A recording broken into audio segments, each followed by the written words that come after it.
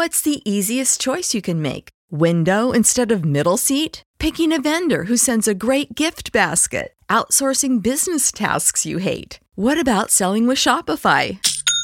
Whether you're selling a little or a lot, Shopify helps you do your thing, however you cha-ching. Shopify is the global commerce platform that helps you sell at every stage of your business. From the launch your online shop stage to the first real-life store stage, all the way to the did we just hit 1 million orders stage. Shopify's there to help you grow. Whether you're selling scented soap or offering outdoor outfits, Shopify helps you sell. Wherever and whatever you're selling, Shopify's got you covered. Sign up for a $1 per month trial period at shopify.com/try. Go to shopify.com/try now to grow your business, no matter what stage you're in. Shopify.com/try. Blog Talk Radio. Welcome to the Dynasty Pulse Podcast. Nick Hale to the Redskins Wagner and Joshua Johnson are here to make you laugh, challenge your mind, and help you build a foundation. This is the Dynasty Pulse, presented by the Dynasty Football Warehouse.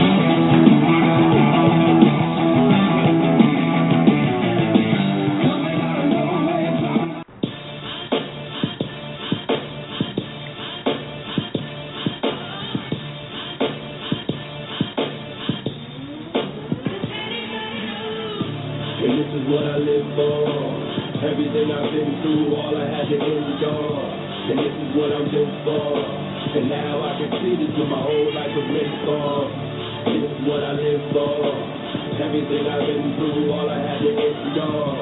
Right now, Tebow's got him scared. Yeah. Yet another coach chiming in. I don't understand it. Coach, what are you doing? They're not called the Tebow Broncos. They're called the Denver Broncos. Hello, it's a team. Your lines are supposed to block for you last time I looked. Your running backs are supposed to run. Your receivers are supposed to catch the football. And just in case you're ever feeling a little down and tired, just listen to some Mike Dick press conferences. He always got me pumped up. But anyway, this is the Dynasty Pulse Podcast.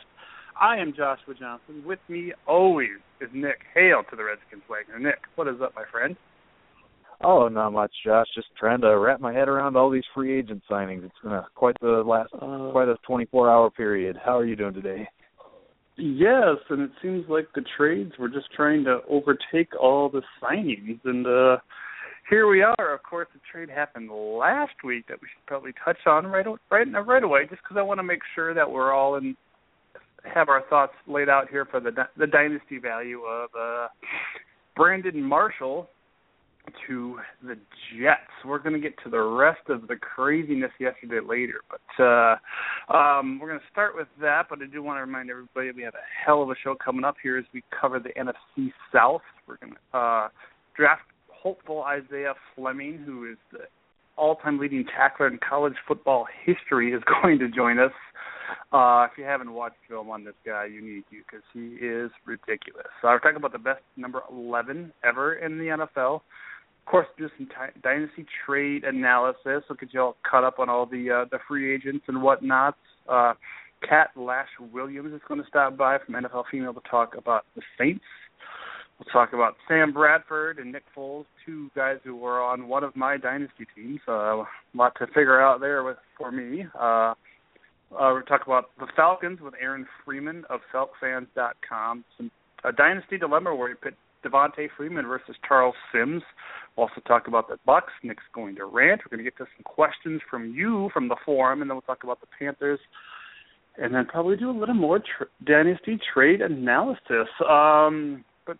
Nick, so bear in mind I do have one dynasty team with Brandon Marshall, Percy Harvin, Jason Morrow, and Eric Decker. Obviously, Harvin's probably not going to be there anymore, but these Jets need a quarterback before we can really talk about that. But what are your thoughts here on Brandon Marshall to the Jets? Well, last year Brandon Marshall caught 61 passes for 721 yards and 8 touchdowns, but he did play hurt all year. He's going to be 31. He's played with Jay Cutler a lot of his career and had a really good rapport with Cutler. You look at Eric Decker, the guy who went from Denver to the Jets. He fell from 87 catches, 1,288 yards, and 11 touchdowns with Denver to 74 catches, 960 yards, and 5 scores with the Jets. And in Marshall's last healthy season, 2013, he also caught 1,200 yards and 12 touchdowns, very similar to Eric Decker's 2013. So I think you could probably see a similar slide in production, just under 1,000 yards or so. Shane Gailey is an upgraded offensive coordinator there with the Jets over Marty Morningwig, but I think Brandon Marshall's still likely under 1,000 yards, just like Decker. Plus the fact that Decker and Marshall and Jason Morrow are all big targets, they could possibly steal touchdowns from each other in the red zone, because none of those guys are going to be a liability there. Very good points there. Isaiah's going to be joining us here in just a couple minutes, but one thing I do want to say about this whole situation is, people want to go back and fall on the fact that Brandon Marshall has been kind of a clubhouse cancer from the first couple teams he's been with, and he's actually went out and sunk professional help, and I think he is better. And I don't think there was any personality or behind-the-scenes problems, at least reported in Chicago. So if everybody can drop that while he was outside of town, Bears are obviously just trying to save some coin here because they're paying Jay Cutler a lot of money, and they weren't able to move him, so they needed to do something. I think Alshon Jeffrey should certainly get a bump there in Chicago. We'll see who the quarterback is. There's all kinds of rumors now that Jimmy Graham has been traded that Drew Brees might be on his way out. All the teams that need a quarterback might want to consider that. Drew Brees goes there, we could have a completely different ball game. But as for right now, like Nick said, Brandon Marshall is aging. He's been playing hurt over the last couple seasons, so we'll see how that works out there. But I kind of agree with you there, Nick. Probably under the 1,000-yard thing is probably a pretty good bet, especially with so to speak, a lot of mouths to feed and in the red zone and whatnot. I think actually the guy that gets the biggest bump from this is Decker. I think Decker could maybe stand to have a better year than he had last year. And if anybody on that team is going to get 1,000 yards, I think it could potentially be Decker because he seemed to be that kind of deep threat player, so where he could, he might not catch as many balls, but his yards per catch might actually get a little bit of a bump there. So, like I said, Isaiah will be joining us very, very shortly here. Lot to get to as we cover the NFC South today. But certainly plenty going on. Were you as blindsided as me, Nick, by the whole Jimmy Graham trade? I had seen a report earlier in the day that was maybe a thought, but that was really all it was. And I can't believe he ended up in Seattle. Thoughts there, Nick? Yeah, that is just an incredible trade. I think his value definitely takes a hit, but if I were a Russell Wilson dynasty owner, I'd be doing cartwheels right now. His value just skyrocketed, I believe. Yeah, somehow Russell Wilson gets an uptick in value while Jimmy Graham, certainly dynasty value, takes a little bit of a drag, but they certainly got themselves a nice option, and they like to.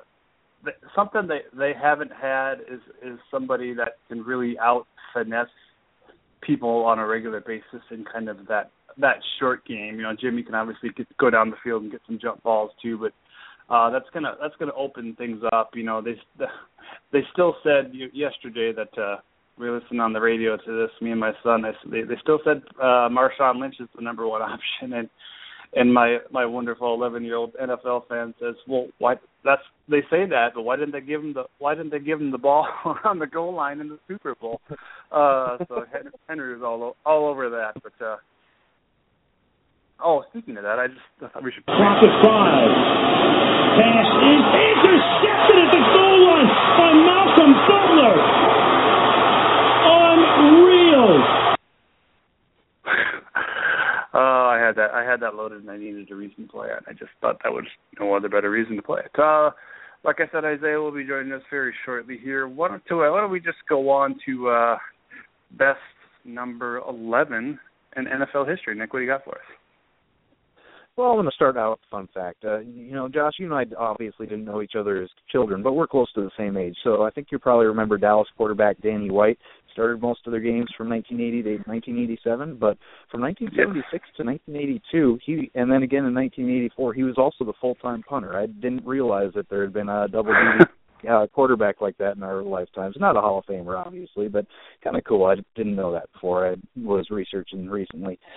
Next up, if you look up classy in the dictionary, Larry Fitzgerald's picture should be right there. 8-time Pro Bowler, 900 catches, 12,000 yards, 89 touchdowns, and counting. And, while we're on receivers, in a few years, Julio Jones will probably make this list too. Moving on to kicker, Sebastian Janikowski, 48 of 87 from 50 yards or farther out. Great kicker. Anybody else got a first-round pick from 2000 that was still with the team in 2014? I doubt it. A lot of people mocked that pick at the time, including me, but, it was actually a pretty nice call by Al Davis there. Now, getting back to actual players, some quarterbacks, 2 Super Bowl MVPs, Mark Rippon, and then the worst announcer ever, Phil Simms. And also Alex Smith and 3-time Pro Bowler Dante Culpepper were pretty decent, too, in their time. But for the number one of all time, my vote's got to go to Drew Bledsoe. 4-time Pro Bowler. He's maybe best known now for being the guy that Tom Brady replaced, but he was the prototype for a pocket passer. He led the league in passing attempts in his second, third, and fourth seasons, including 691 attempts in 1994, his second year. That still ranks second all-time, only bested by Matt Stafford. He never did win a Super Bowl, but for over a decade and with 3 different teams, he had success. 44,000 yards, 251 touchdowns. Drew Bledsoe's the best number 11 of all time. Norm Van Brocklin, I want to mention him. He's one of the Hall of Famers that wore number 11, longtime Los Angeles Ram, and played a couple of years for Philadelphia Eagles as well. He is a Hall of Famer and was coincidentally an All-American for your Oregon Ducks in 1948 there, Nick. Drew Bledsoe's good. Right now I think I would give it to Larry Fitzgerald just because he's kind of been that model of consistency. I know there's been a little bit of a taper off the last couple of years, but that being said, I can't really give it. I can't really see, like you said, in 3 years' time, or maybe potentially longer, that we don't give it to Julio Jones. I know Julio's had some injuries the last couple of years, but he is just an unbelievable player. Such a guy that they've always counted on since he's come in the league. I think a lot of people questioned that pick when pretty sure Atlanta moved up to get him. But yeah, he's just been a beast, and I got all the respect in the world for Julio because he just makes it happen. I mean, it seems like Matt Ryan would not be in the league anymore if it wasn't for Julio Jones. No disrespect to Matt Ryan. He's a good player, but Julio just makes anybody look good. So I think it's got to go to Julio there. So, I don't know if we're going to have anybody to talk about next week, Nick, when we do best number 12. I don't think there's anybody ever Super Bowl MVPs. Maybe, I don't know. We'll get to that next week though. Gus Frerotte, right? Oh yeah, there you go. So many images come to mind when you say that. But anyway, let's get to some dynasty trade analysis. Now, these are all ones that we have seen in the DFW 48 and 36, and you can, if you want us to analyze the trade, just certainly send it to us or send it to somebody at DFW, and we will get it on the air. Somebody gave up Randall Cobb and a 2016 third-round pick for Russell Wilson. Meanwhile, I'll remind everybody that this was a couple days ago. They got Russell Wilson and 2016 round 2 pick. This is probably actually over the weekend before Russell Wilson has gotten Jimmy Graham. So what do you think, Nick? Cobb for Wilson, essentially flipping a third for a second as well. Any thoughts there? Well, and not only was this trade made before the Jimmy Graham acquisition, but I believe that this trade was actually made before Randall Cobb re-signed with Green Bay. So it's pretty risky on both sides, I think. Now that Cobb did re-sign with Green Bay, I think as long as he stays healthy, you can expect him to get the 1,200 yards every year and maybe double-digit touchdowns. So I think it's a very even trade. Both teams probably filled needs on their roster, and, yeah, definitely a good job by each side. Yeah, obviously it depends on the situation. Us not being able to see the rest of the rosters, a lot of it depends on that. But the guy that did give up Cobb also, got an extra pick around earlier too. So that's, I think, like I said, it is a pretty fair trade, like you said there, Nick. You wonder, we've talked about Russell Wilson and his ceiling. It's probably not yet to be reached. I think we've probably seen it for Cobb. I know he's still so young, but I don't think he's not the type of player, especially with Jordy Nelson and that's on the same field with him. He's not the type of player that's going to go out and lead the league in receiving yards. Obviously, he does great things, and he's going to get his 1K, maybe even 1,200 every year if he stays healthy. But I think we've probably seen what we were going to see out of him, and we're not going to see even better. Wilson, obviously, with the addition of Jimmy Graham, we would maybe expect, half a dozen or more touchdown passes every year now. As long as they keep him there, I'll still be interested to see what they do in the draft. And one thing, obviously I'm going off subject here, but one thing kind of caught me off surprise is that they traded probably the best offensive lineman they had on this team.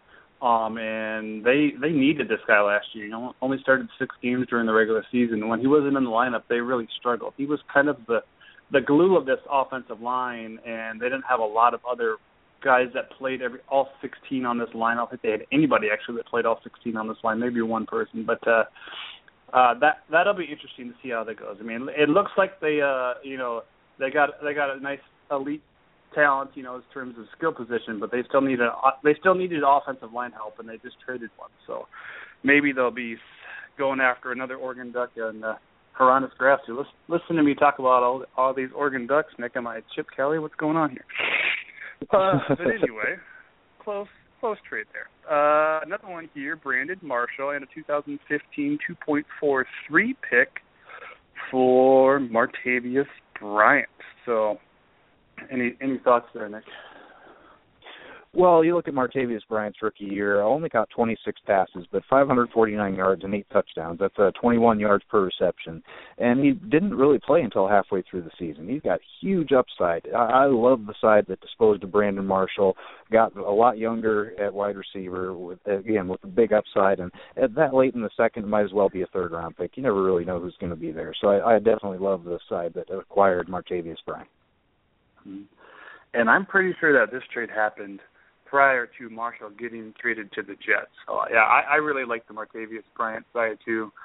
You're not, with that pick in the second round, you're not getting, in a rookie draft, you're not getting Martavius Bryant. You're not getting a guy that's had his experience. You're not getting a guy that's already scored 8 touchdowns, that's been able to out-finesse NFL-style DBs in the end zone. I mean, if you can find a loop of all of his touchdowns this year, there's about 3 of them where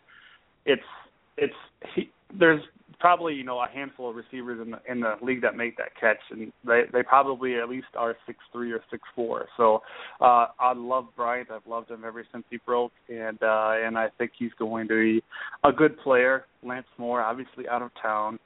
Antonio Brown on the other side. Yeah, Bryant could have one heck of a year. They could potentially have 2,000-yard receivers there if they choose to go that route. But if anything, that 8 touchdowns probably going to be the norm, I think, for Martavius Bryant. Knock on wood that he stays healthy. So moving on, we got the last trade here, Kiko Alonso. This is after that trade last week for Terrence West and a 2016 second-round pick. Any thoughts there, Nick? Well, there's so much uncertainty right now around Kiko Alonso. New team, coming back from an injury. He's playing in a 3-4 defense now for the first time. So him and fellow middle linebacker Michael Kendricks could conceivably split tackles there. So I like the West acquisition as much as we both like Kiko Alonso. You look at West last year, 171 carries for 673 yards and 4 scores, 3.9 yards per carry. He only had 100-yard game, and that was week 1. Wasn't elite, and he's going to have to fight off Crowell for carries next year. But, they got Josh McCown at quarterback and no Josh Gordon, no tight end. So Cleveland's going to have to run the ball a lot this year. I like the West acquisition. Yeah. Like you said, Cleveland is going to have to run the ball. Coincidentally, I traded for just threw a 4th-round pick for Taylor Gabriel in DFW 36. Then, of course, they signed Brian Hartline. Not that I thought Gabriel was going to be the team leading receiver, but he did get 500 yards as a rookie. And I think he's potentially going to be a good player. I like him a lot better than Travis Benjamin because he's just proven that he can stay in the lineup here. But, and he's a young guy. Who knows what this guy could develop into. I don't think Josh Gordon has got much of a future in Cleveland even after that. I mean, I could be wrong, but I guess we'll see when that happens. But back to this trade, there's if you've been doing any mocks like we have on myfantasyleague.com on the MLS there, Isaiah Crowell is rated way higher than Terrence West, which kind of caught me by surprise. I thought that they should be, maybe right kind of in the same area, kind of like Pierre Thomas and Mark Ingram were going into last year. But so there's a general consensus that I think Crowell is going to be the man there. But like Nick said, they're gonna have to use both of these guys. I maybe see Crowell falling into the short yardage, maybe goal line guy, which is obviously nice that he's going to score touchdowns for Cleveland. But I think Terrence West could potentially win this job over, and I'm not saying that because I am a Dynasty owner, which I am. But I think he has got a lot of good upside there.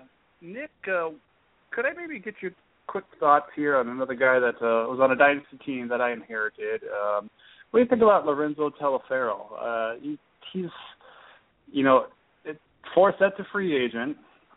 Bernard Pierce is still there, but Taliaferro showed some decent things here and there. What do you think about him moving forward?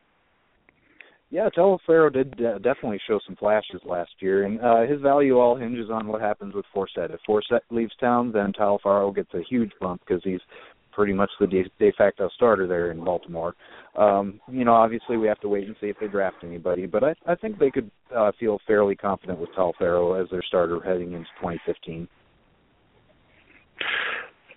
There's a lot of Todd Gurley. We've talked about that earlier. A lot of Todd Gurley rumors to Baltimore. Obviously Melvin Gordon could still be in that territory too, but they obviously have some other needs, too. They've cut a few players. Torrey Smith's gone. They could use a receiver. Seems like everybody in the league could use at least one offensive lineman. They could, too. They were vastly improved last year, but you can always get more solid up front there. So moving on, Nick, let's dive into the your thoughts here on the last 24 hours. Anything just grab you right away? I got to say I'm happy as a blank and blank with Curtis Lofting ended up in Oakland, absolute tackling beast, and this cat comes on here to talk about the Saints here in about 8 minutes. I think 3 of the 4 questions I sent her are kind of null and void now. We're going to have to change them so much because the players that we talked about have been moved to other places. But Lofton was released the day before on Monday, and him and his 150 tackles are now going to be in the middle with Oakland and Khalil Mack and Sio Moore on the other side. Oh, and they also got former Super Bowl MVP Malcolm Smith and Dan Williams up front. I'm not a huge Dan Williams fan, but if he's going to plug the gap, he's going to plug the gap. And we got some linebackers to run him down. So that's my happy thing. Oh, and the Raiders also got former Washington Redskin Roy Halou. So if we have a little Halou, Latavius Murray rotation, I like that. I like what Halou does in the passing game. But anyway, thoughts on maybe teams other than your own since I just took over? Well, start off with Jeremy Maclin going to Kansas City. That just destroys his dynasty value. I feel bad for any owners of him. Brian Hartline, he's kind of a mediocre wide receiver. You mentioned him going to Cleveland. It does help his value probably a little bit just because his role in Miami was very diminished towards the end of the year. But, again, he's likely to be catching passes from Josh McCown and Johnny Manziel. So not a lot of upside there, but his value did go up slightly.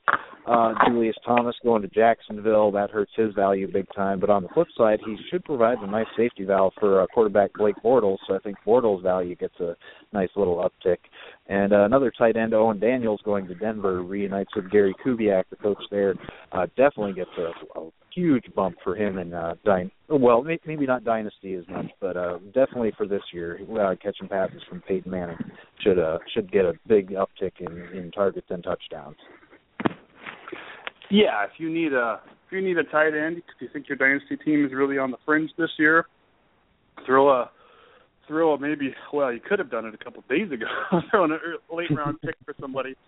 But I think I don't know if anybody's going to be getting rid of Owen Daniels in dynasties. If they have him and they got this now, they're probably going to ride him out there. You bring up Julius Thomas, and you have a great point about Bortles getting a nice bump from that. But sick of the receiving core, the rookie receivers with Allen Robinson, Marquise Lee, and Allen Hurns, to have a tight end that they can depend on in the middle of the field with those guys doing damage around him. I mean, that. I know Julius Thomas isn't the youngest player anymore, but they hopefully have a bright future there. I like all those receivers down there in Jacksonville. Obviously, I'm not huge on Bortles, but they certainly have options there. And Jacksonville's also been linked to DeMarco Murray. That would be quite the coup there if they were able to bring him in.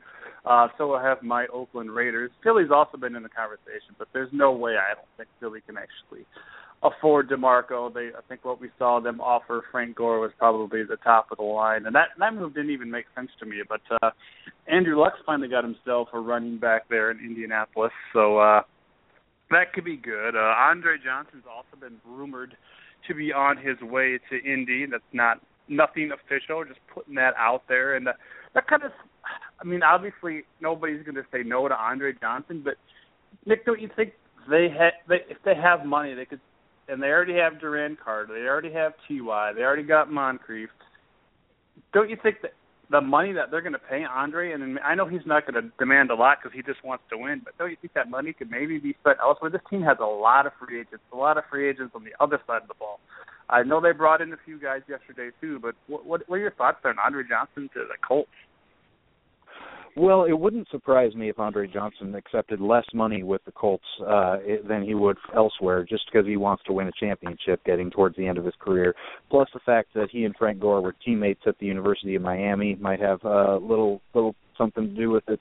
I do understand, though, why the Colts would be going after him. They're losing Reggie Wayne. I believe Hakeem Nicks is also a free agent. So they're down a couple of receivers. It makes sense for them to bring in somebody like that. And one other point, you mentioned Philly being linked to DeMarco Murray. They did sign Ryan Matthews today, so I doubt that they would go out and sign Murray on top of that. Yes. Fitzpatrick to the Jets.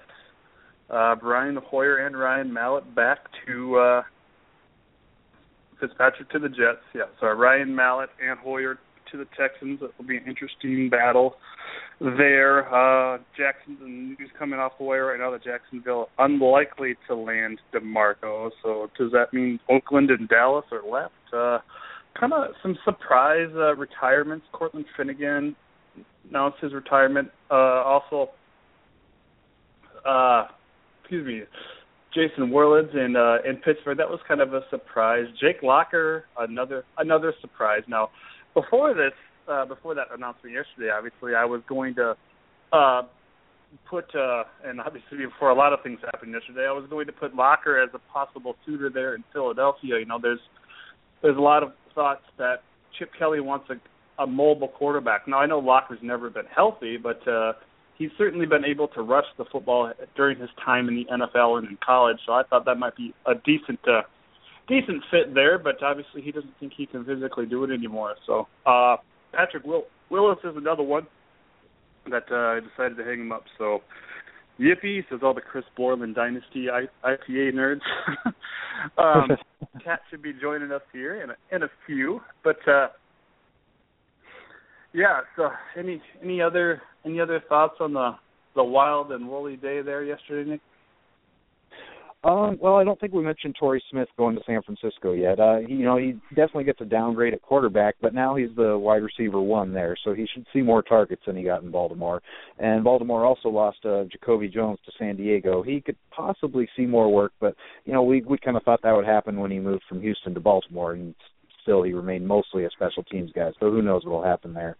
And also Harry Douglas moved from Atlanta to Tennessee, so Tennessee's now got a nice trio of wide receivers with Kendall Wright, Justin Hunter, and Harry Douglas. I like that move for Harry Douglas. Geez, my dynasty cuts are going to be so much harder than I thought they were going to be. I should have decided a while ago, because now Bradford seemed like a no-brainer. I didn't want to cut Douglas, but I'm just, maybe, and Kenny Brick doesn't have a job yet. Another trade involving St. Louis. They traded a 7th-round pick for Case Keenum, just as kind of a Nick Foles safety blanket there. That'll be interesting. See what happens there, but yeah, not a whole lot. I mean, there was so much. We're obviously going to talk. We set aside a little bit of time later to talk about Foles and Bradford, so we're gonna break that down. I don't know if I'm quite ready for that yet, but Kat should be joining us here momentarily, and I think that's her right there. 1 second. Kat, are you there? Yes, this is Mary. How you doing today? I'm good. Beautiful day in sunny South Florida. Lots to talk about sports-wise. Yes. There's a couple moves in the NFL yesterday. We were joking just before you got on, Kat. I think 3 of the 4 questions involved players that are no longer on your team. So we're gonna kind of just go with the flow and rework it as we go. Or not. Well, I guess not no longer on a team. One of them you resigned Mark Ingram. Got to be pretty happy about that. But it's Kat Lash-Williams from NFL Female. She is the Saints reporter, and she's doing a heck of a job over there. Had a handful of NFL females on this guest, and we always appreciate you guys coming on, because you bring it and you know your stuff. So thank you so much for joining us. Thank you for having me. Well, the first one, Mark Ingram, appears to probably be the threat to be your top rusher right now. But any thoughts there on who's left in the backfield? I know Candidate is gone, Pierre Thomas is gone. What else is going to happen there with the rest of these guys there in the backfield there? I mean, it's a tricky situation. We saw that when I saw we released Pierre Thomas, not Mark Ingram, I thought to myself, well, I guess that's a sign they're really going to pursue this Mark Ingram contract. But honestly, I really don't know what depth-wise. It's kind of a tricky one, to be honest, for the Saints. We pretty much now just have Mark Ingram as a threat, if you ask me personally. We'll see what happens with Cadet. As far as we decided not to, so he's a free agent. That's honestly, I think we're a little bit screwed in regards to that, because Mark Ingram has been injury prone, and while I think he's a great running back, we're going to have to pick up somebody else in free agency or possibly in the draft. There's plenty of running backs in the draft, and you don't have to do it in the first round either. So there's certainly some thoughts. Have you recovered from the Jimmy Graham news? Well, I will say the news is broken to me by getting a tweet from Sonia saying what and all from NFL Female. And I was like, oh no, what happened? Logged on to Twitter. And then, no, I mean, you know what? Yesterday I was in shock pretty much the entire day. I didn't. The more I think about it, the more I have to say I've come to terms with it. Last season, he really didn't produce. I think there were 2 games, the Lions, and I'm blanking on the second one, where he was held no catches. There were some issues of, locker room drama with Jimmy Graham and Drew Brees. I don't know how substantiated those are, but apparently there was some tension there. It got a little ugly with the holdout on the contract, and unfortunately he didn't make up for the ugliness of the contract in the season. So while he's a great player, he's a great guy, and he's very much been an asset, we were weak at center, and I think we kind of got to deal with Unger there. Yeah. Unger's a quality player, most definitely. Nick, any questions there for Kat? Yeah, now that Jimmy Graham is gone, I was wondering, do you think that Kenny Stills might be more consistent now going into year 3? Last year he had 931 yards, but only posted 2 100-yard games and had 6 games under 40 yards. Do you see his stats maybe getting a slight increase there? I think we're going to have to see an increase there, and I think obviously now Jimmy Graham was one of Drew Brees' absolute favorite targets, and now that's going to open up the field, and I think Stills is really going to have to fill that hole, and I think he has a lot of potential that, wasn't actually utilized. And you kind of see the whole roster being blown up a little bit to make room for some of these guys that didn't produce as much as they should have. I really don't want to say this, Cap, but is there any truth to this Drew Brees trading block rumors? I have been absolutely Googling pretty much incessantly about this. I don't know. You know what? I wouldn't be shocked, quite frankly. As horrible as that sounds, with the way it looks like Loomis is pretty much taking the roster, throwing a grenade at it, and saying we're going into a rebuilding year. Brees is old. He's not willing to take a salary cut for the team, and he didn't have a great season last year.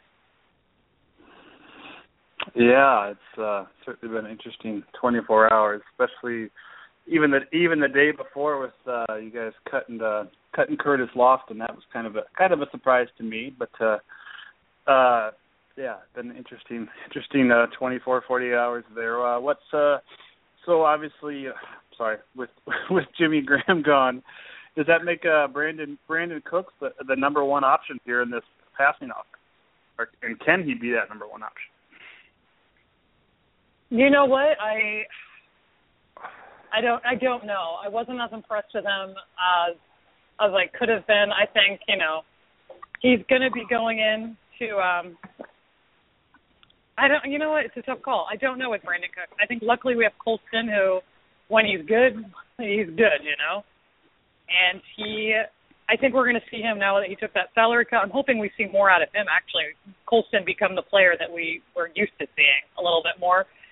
And I think him and Drew Brees have a really good connection there. I think, what are they, number 7 of 7th overall of touchdowns, those two.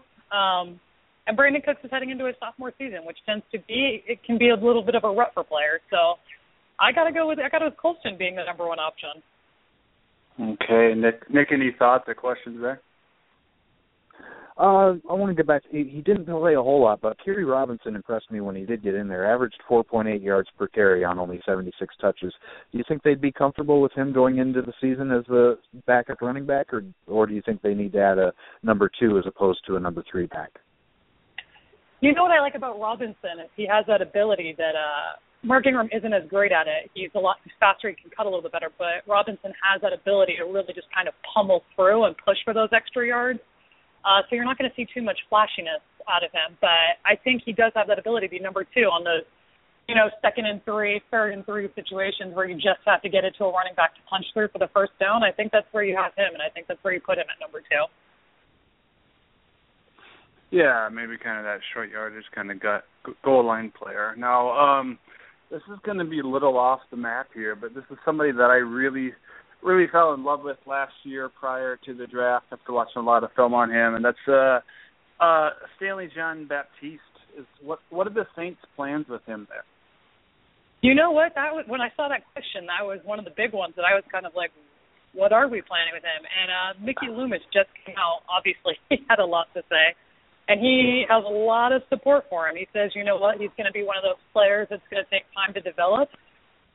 And you know what, Loomis and Payton are rarely wrong about those kind of sleeper hits. And I think you can see that if the team gives him that time to develop, we are really going to see him pick up. And they're obviously are going to have, it's a position we're the weakest at. So I think, you know what, he could be a sleeper in his second year. And I don't know. I think we're going to see something good out of him. When he was on the field, I liked his energy, and I think he'll be good for the team. Yeah, he's 6'3", 218, kind of that new breed of big cornerbacks, like the Richard Sherman mold. There's some talk when he came into the league that he might be tried at safety, and they obviously could use some secondary help. So I think he could probably fill in at both of those positions. You have to be pretty agile and pretty quick to play corner in this league, and if that height and weight is not going to work for him. If he could be a safety, a kind of a stay home guy in the back end there, I think he could certainly do that for them. But I just like the size, and I like the fact that he can play all around there. So hopefully we can see some good things there. Maybe a little IDP thoughts here now that Curtis Lofton is gone. I'm sorry to keep talking about these players that are gone, and I even asked you about Drew Brees, and he's still there. But who's going to make 100 tackles on this team this year with Lofton out the door? You know what? I saw that question when you emailed it to me. I immediately pulled up our roster from 2014, and I looked through it, and I was like, whew, I don't think we have that guy right now. I don't think there's a thing. Ramon Humber had, I think, 38 solo tackles and 12 assists. That's not going to get you to 100. I don't think David Hawthorne had anywhere near there either. I don't think that guy's on the team if we have 100-plus tackles. I'm going to be honest with you. Right now, that's just not happening for us this season. Well, Lofton 145 in the middle there last year. Not a sack guy, no sacks, but certainly a great player that made a lot of difference on this defense. And you have some guys that can rush the quarterback there, in Junior Gillette and Cameron Jordan, not Jordan Cameron, Cameron Jordan. That's maybe the Saints. They got that extra first pick now. Maybe they try a tight end / middle linebacker. With those first two picks. A guy that I really like is Paul Dawson. I think he could potentially be a nice inside linebacker and play the middle too if needed him to. The guy out of TCU, he could run for days. Certainly an issue there that they're going to have to fill. So I guess we'll segue that right into draft and free agency thoughts. You got those 2 first-round picks now. What do you think they could do with those? And any other thoughts here on the free agency period moving forward? I think, you know what? I have to say, we got in that trade. I know a lot of people are still saying, what were the Saints thinking? Get rid of Jimmy Graham. But you know what? We needed a center. And we needed draft picks, honestly, and we needed top draft picks. So having 2 first-round picks for me, I think we'd go cornerback, possibly in the first round. And then I got to say, I think our 2 first-round picks got to go defense. I would say linebacker, and I'd say cornerback. And then I would say, though that has to be my personal preference. I am sorry, I'm super blanking on a name of the player I'm obsessed with. I'm trying to pull up my notes. I talked about him on the Zone Blitz. And then I think we should go cornerback. But then, I'd say go linebacker with the 31. Yeah, well, the top guys, Trey Waynes, probably not going to be there when you pick. I suppose it could be Jalen Collins. Guy. Go ahead. I think Trey Waynes is going to be gone. I think you're right. Now, if he's there, if he's there, I'd say take him. I doubt he will be, but that's a hope.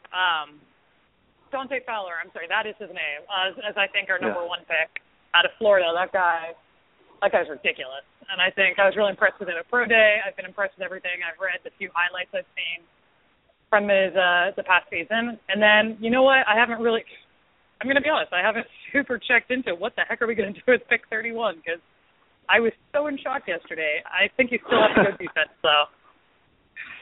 Yeah, and there's certainly quality linebackers there, and some guys later. Bryce Hager out of Baylor is a middle linebacker that I really like. As far as outside guys, Kyle Emanuel, even deeper in the draft there out of North Dakota State, I think he could produce there. And there's a nice cluster of cornerbacks after that first round that I think are they could all potentially go in the second or third round, but there's definitely some talent there. I really like Steven Nelson out of Oregon State. I think he plays with a lot of veracity. So, Nick, any other thoughts or questions there for Kat? Well, now that Jimmy Graham's gone, do you think the Saints are happy with the tight ends that they have, or do you think they would possibly go after one in, say, the third or fourth round, or maybe in free agency? I would say maybe third or fourth round more than free agency for the tight end. I think we do have Ben Watson and we do have Josh Hill. Ben Watson, I'm a fan of more as a person than as an athlete. He's a great athlete. I would say, though, he hasn't produced too much. Josh Hill, I kind of like Josh Hill. He's no Jimmy Graham, but I think he could be developed now. I think he'll probably step into number one tight end above Watson. And I think he could be a good go-to guy. I like his size. I like his speed. I think he could be really good. But I think more likely a third or fourth round draft pick. Yeah, so you're looking possibly Clive Wolford. He might not be there past third. Jesse James out of Penn State. Jeff Howerman seems like a decent option there out of Ohio State too. So there's certainly some options there, and it helps to have that extra pick. Any more thoughts there, Kat, before we let you go? On the you know what, pick 31, I think you never, considering with what Loomis did yesterday, I think you have no idea what the heck they're going to pick there, but hopefully it works out for us. I got to be honest, no idea who they're going to go for there. Okay. Just a quick thought that popped into my head. Now that they have two number ones, do you see them potentially trading up for a player that they really like, or is that too far-fetched? That's actually funny. I was thinking there is a potential they'll try to trade one of those picks and somebody else to move even further up. And that actually wouldn't surprise me. I think we might possibly see that that pick being traded again. Okay. Maybe they really, really like the Wayans kid out of Michigan State, and they feel like they need to go grab him. So okay. Exactly. I wouldn't be surprised if that happened.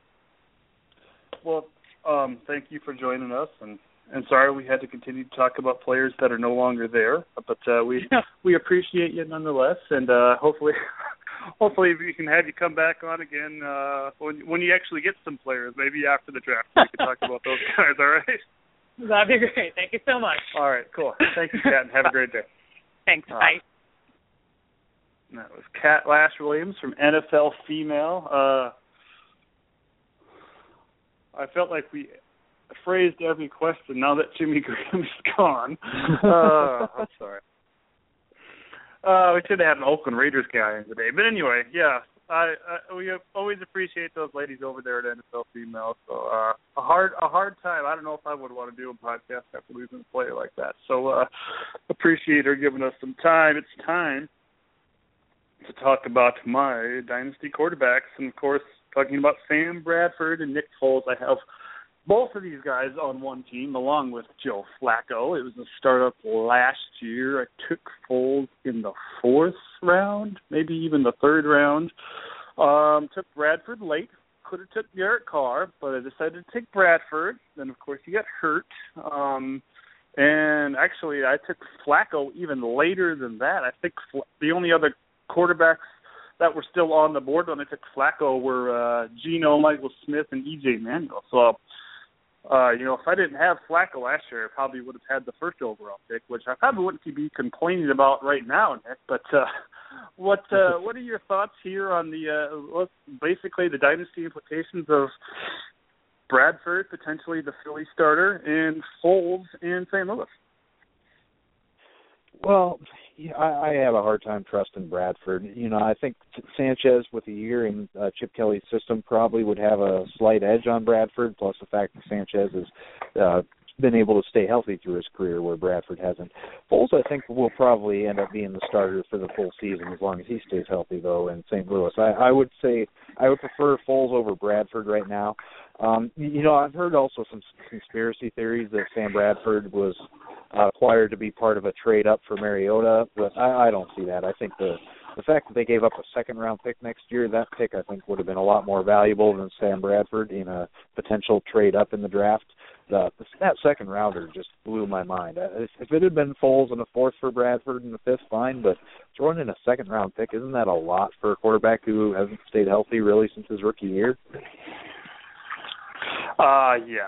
Yeah, most definitely. I don't know, other than Mr. Crazy Chip Kelly, who seems to know what he's doing. You know, he hasn't lost a game yet, folks. Don't lay into him too hard. But yeah, I didn't see any reason why anybody would trade for Bradford. He has actually played 2 full 16-game seasons, and prior to him getting hurt in 2013, he was having a really good year. I remember writing about him as a waiver recommendation, thinking, wow, this guy's getting it together finally, you know, and then, of course, he tore his ACL or whatever happened there. He seems to have run the gamut of injuries. But, you know, one thing we've talked about with Chip Kelly is he likes to have that guy that can run with his offense, and I don't see Sam Bradford, you know, with one torn knee being that mobile of a quarterback. Now, granted, he did play a spread offense in college, so he's got that somewhat of that experience there.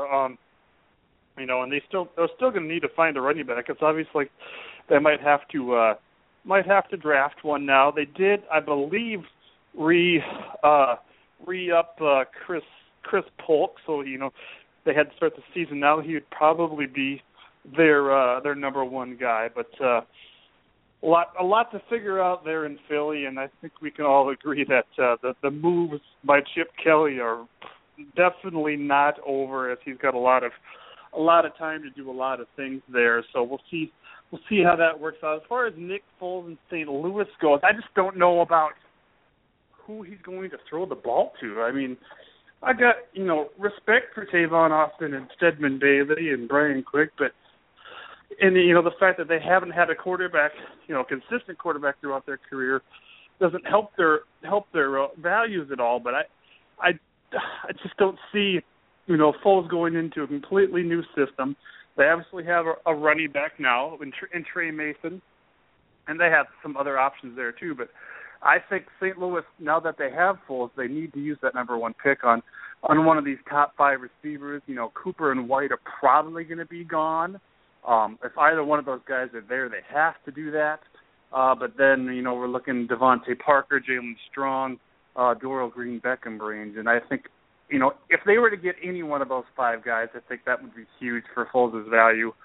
And I'm really not looking forward to making that decision. I suppose I can keep both of these guys, but and say a prayer. But Bradford just seemed like a no-brainer up until yesterday that he's going to be one of the 5 cuts we have to make in that dynasty remake, and I just don't know now. So and geez, Harry Douglas in Tennessee, that doesn't help me at all either. But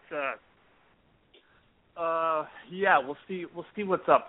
Bradford does have Mark Sanchez there as a backup, and Chip Kelly did win a lot of games with Sanchez last year. I know they missed the playoffs, but they were still a 10-win team. So a lot to get through there. Aaron Freeman's going to be joining us from Felk Fans here in about 9 minutes, Nick. But why don't we move on to our dynasty dilemma? They're staying right in the division here with Devontae Freeman versus Charles Sims. I'm just going to play some music here and catch my breath. You think it's a game? You think it's a game? Game! Come on! Come on!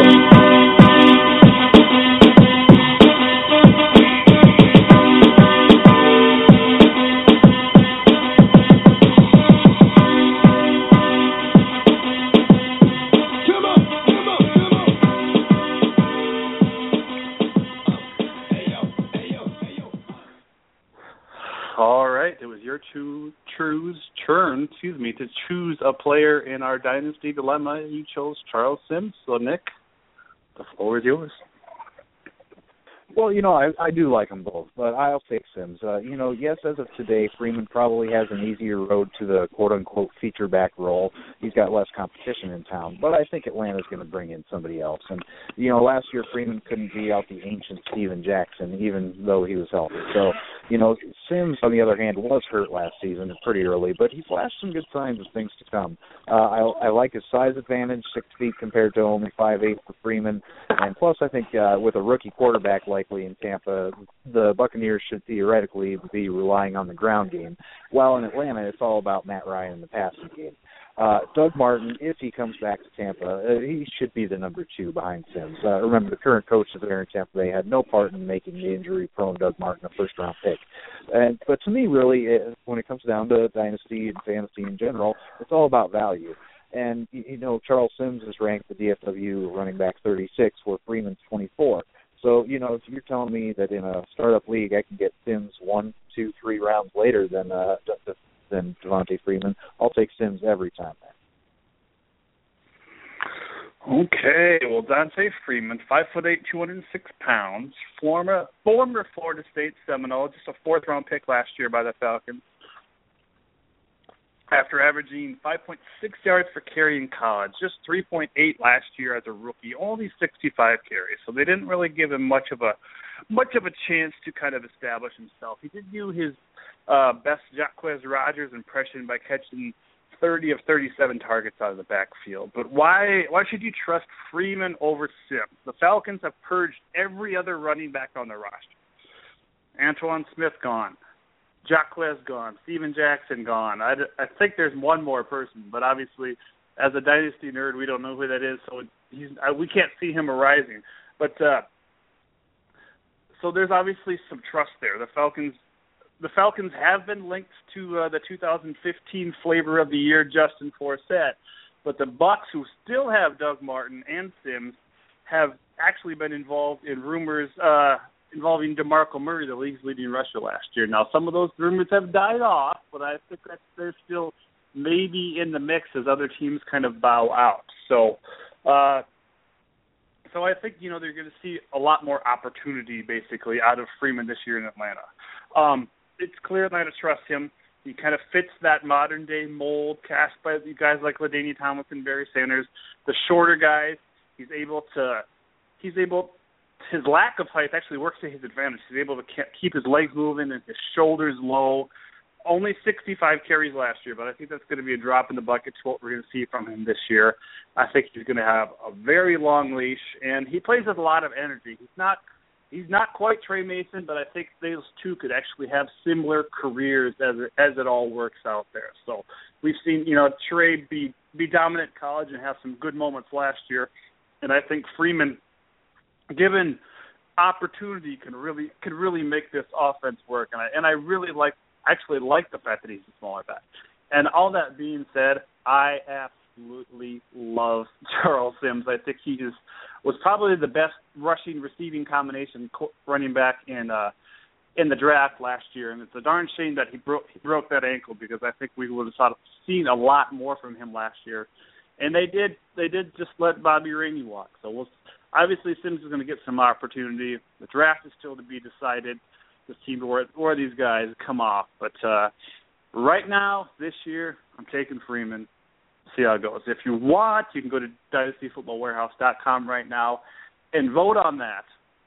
Hopefully, you vote on who made the best argument here today. But anyway, you can vote how you really feel, or you can vote on if you like Nick or me better, whatever you want to do. But go to Dynasty Football Warehouse right now and vote on that, so we can give you that answer next week.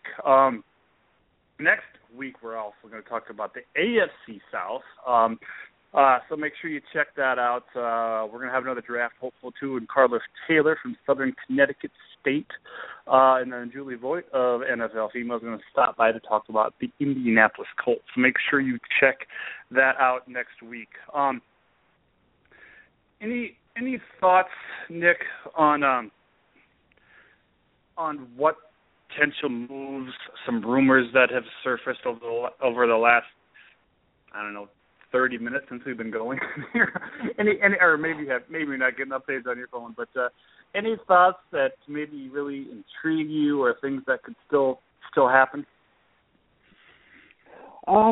Well, we talked about Ryan Matthews last week, and I said I didn't really trust him in San Diego, but, now that he's in Philadelphia, I think Ryan Matthews could be in for a pretty good season there with that Chip Kelly offense. That's one thing that's really stood out to me as far as today's news. Yes. Unfortunately, it's Sam Bradford and Matthews. The potential of both of those guys playing all 16 games seems very, very risky to me. But you never know. Maybe it's a match made in heaven. Did you happen to see it maybe hasn't been released, but do you know what Philly's actually paying Matthews? It looks like it is a 3-year, $11.5 million contract. Oh, wow, that's very good for a guy with the amount of experience. So, Chip Kelly doesn't want to spend a lot of money on one skill position, and you got to applaud him for that. He's kind of doing things his own way, and but he's had some success. If it doesn't work out, you can certainly say that he didn't. There's nobody going to say that he didn't try. I think a lot of Philly fans are kind of in shock by all of it right now, but he's getting it work. He's going to do what he can to make it work. Any thoughts on something that I mentioned months ago to you, Nick, about them potentially still trading up for Mariota, or do they have the quarterbacks there on their roster? Before the trade yesterday, I would have said, yeah, they're definitely going up for Mariota. Now I think it's a slightly less chance, but I think if they can get a good deal, they would do it. I don't think they're gonna pull a Washington and trade 3 first-round picks by any means for a quarterback. I think if they can get a good deal to move up, I think they'd do it. But it's not as sure a thing as it was considered to be a couple days ago. Yeah, and I wouldn't be surprised if Chip Kelly traded 2 number 1s to trade up for him, but I don't think it's going. I feel like if you're going to trade number 1 picks, it doesn't happen. It doesn't happen during the draft, but I almost feel like they have to wait to make that move until the draft starts. If it goes Winston, Leonard, and then Leonard Williams to Tennessee, I think then they start. I think then that starts going, because obviously Jacksonville's probably not going to draft a quarterback there. But if Mariota makes it past Tennessee, I think the whole draft night's going to get a whole lot more interesting. So I got Aaron Freeman from Falk Fans here on the line. Hey. Hey, how's it going there, Aaron? It's going pretty good, man. Well, thank you so much for joining us. Aaron, why don't you just tell us a little bit about Falk Fans? Obviously, it's a Atlanta Falcons website, but why don't you just tell us about it and kind of what you do there? Yeah, it's a Falcons fan site. It started a couple of years ago just kind of as a hobby, just to, muse about the Falcons. And the last couple of years it's grown a little bit. And basically it's, analysis about the Falcons and trying to, educate our fan base a little bit better about, some of the inner workings of the team and stuff like that. Okay. Well, I'm sure you probably had the pleasure to watch Hard Knocks with the Falcons last summer. I don't know. I think if I had a free Friday night and I can go out with some NFL players, I think if I could cruise with Roddy and Julio, I think I'd probably have a pretty good time. Roddy White is quite the character. Yeah, I think that would be a good choice. Yeah, those two guys, we love them here in Atlanta. So it's, I think Hard Knocks was a great show to sort of get some of the, the Falcons out more to the public. They've been kind of insular these last couple of years and show a lighter side of the team. Okay, well, obviously a lot has changed there. You got a new head coach in place, and hopefully your defense is going to have a nice identity going forward. But let's look at the offense first. Again, it's Aaron Freeman, FeltFans.com. You're on here listening to the Dynasty Pulse Podcast presented by the Dynasty Football Warehouse with Nick and Josh. We're with Aaron Freeman of FeltFans.com. Devontae Freeman, we just got done debating Freeman versus Charles Sims, Aaron. What is Freeman ready to carry the load? That's the big question a lot of fantasy owners are thinking right now. I think if you're wondering, should you use second or third round pick on Devontae Freeman, thinking that he's going to get you production week in and week out, I don't necessarily think that's a good idea, but I do think he's one of those players that, deeper in the draft, if you're drafting him, he could be a surprise player that you kind of plug in as your RB2, RB3, for a couple of games throughout the season.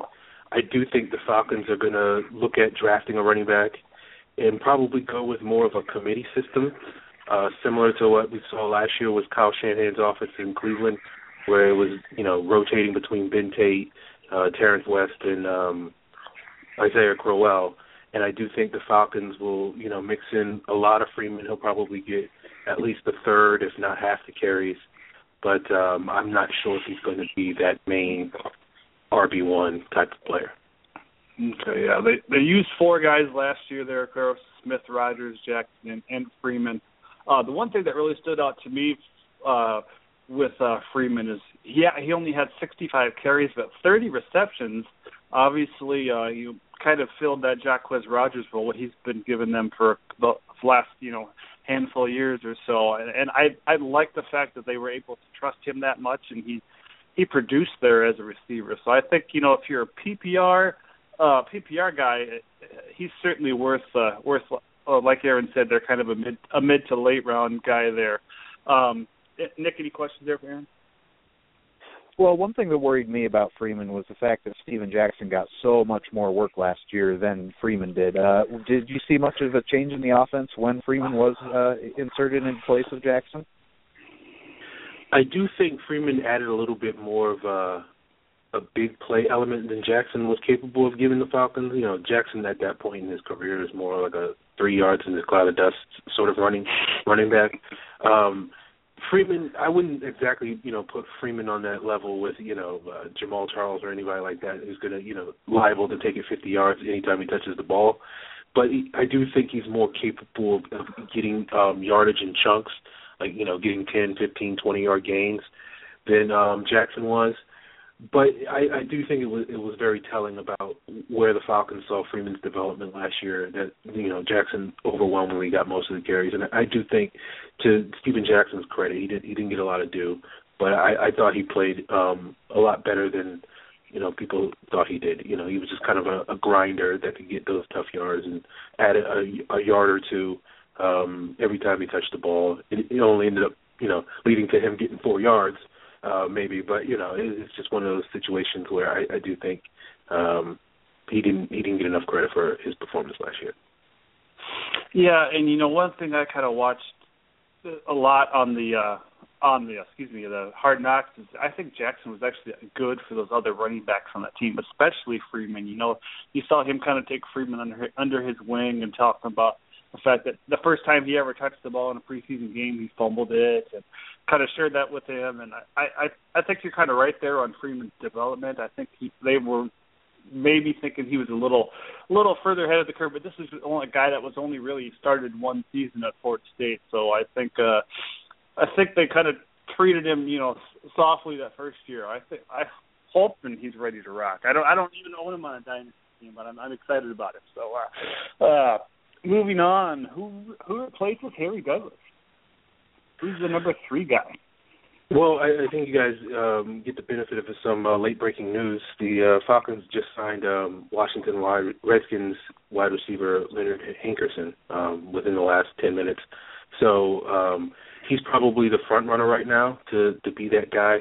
But more than likely, I do think the Falcons' plan is to draft somebody, perhaps in maybe the 3rd or 4th or 5th round, to sort of be the developmental guy that they're looking maybe perhaps at finding somebody who can take over for Roddy White as the number 2 receiver, possibly as early as next year or maybe a year or two after that. But it seems like Roddy White is starting to slow down, and the Falcons had a really old wide receiver core last year outside of Julio Jones.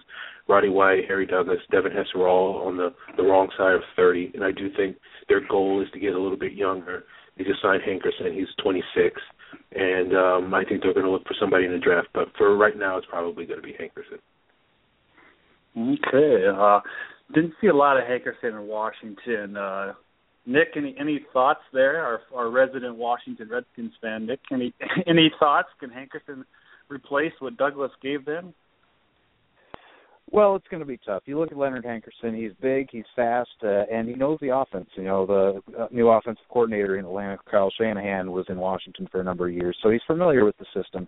The knocks on Hankerson has been he's been a bit inconsistent with his hands and catching the ball, and he's also been a bit injury-prone. So it'll be tough for him to provide the consistency, I think, that Harry Douglas did.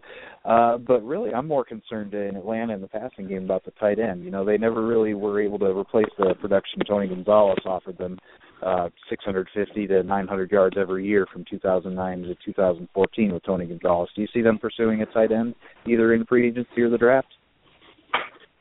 Well, I think a lot of people were suspecting that going after Jordan Cameron because he's familiar with the Browns, the Kyle Shanahan offense from their shared time with the Browns last year.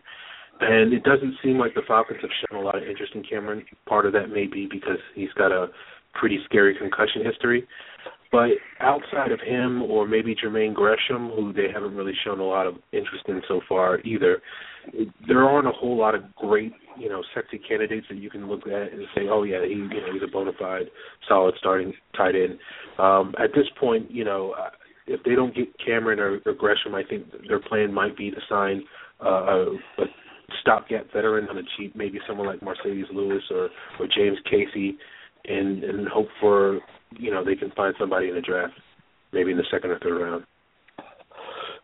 Yeah, good points there. Now, I was really pounding the Falcons last year for not drafting a tight end. I really thought they needed to get one, and they just really kind of seemed disinterested. But there are some decent guys. I think if you want to get a tight end that you can build around this year, though, you're going to have to draft him early, and maybe the Falcons have some other needs there, but we'll get to more draft thoughts there later.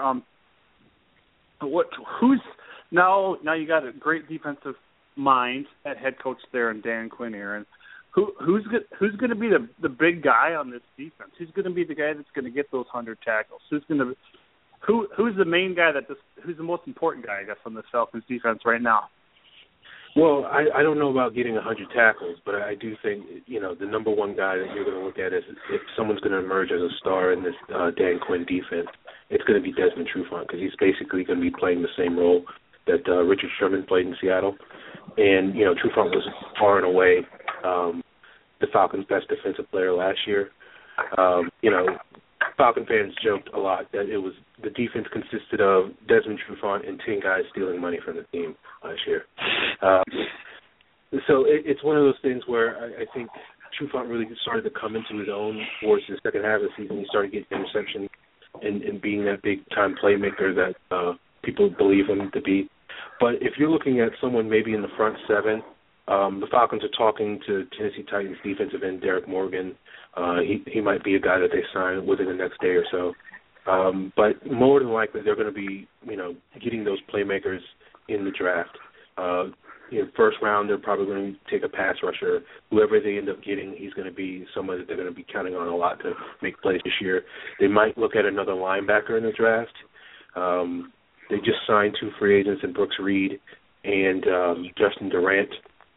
But they could definitely use another middle linebacker. Paul Warlow had a ton of tackles last year, but, people joke that a lot of them were downfield tackles, a lot of pile jumping. So, he did well, for fantasy stats, but it didn't really make a difference on the football field. So they still may look at upgrading that spot. Someone like UCLA linebacker Eric Kendrick is a guy that people have been linking to the Falcons just because the Falcons hired the former UCLA defensive coordinator Jeff Ulbrich as the new linebackers coach. So it makes perfect sense for them to slot Kendricks into that middle spot. Yeah, probably going to have to go first round, I think, if you guys want Kendricks. So some other issues there. I think on the defense, you lose free agents with OC, Witherspoon, and Croy Bierman. A lot of edge guys gone. You see, I think Witherspoon did sign somewhere else, but you can see them potentially bringing either Bierman or Nora back there. No, I think those guys. OC basically at the end of the season said he was going to retire, just because of all the losing that he's experienced in Atlanta the last 2 seasons soured him. But then after the season ended, he basically said, "No, I still got a little bit of fire burning, but it's not going to happen in Atlanta. If he's going to go somewhere, it's going to be somewhere else." Basically, Bierman, there was a chance that the Falcons were going to bring Bierman back and have him be a sort of a rotational player at linebacker and defensive end, but they essentially just signed a younger version of Bierman by signing Brooks Reed from the Texans. So I think both of those guys are not going to be playing for the Falcons next year. Okay. Well, minus the reality star fame with Bierman, I think he was actually a pretty quality player there for Atlanta. He did miss some time with a really bad Achilles injury, but he's actually been a decent contributor. Now, another decent contributor is as a guy that I don't really think Atlanta should let go. He is a free agent. I don't know if you've heard any thoughts on them bringing Robert McClain back. I really like him. I know he's not an every down player maybe necessarily, but he's made a lot of tackles there over the last couple of years.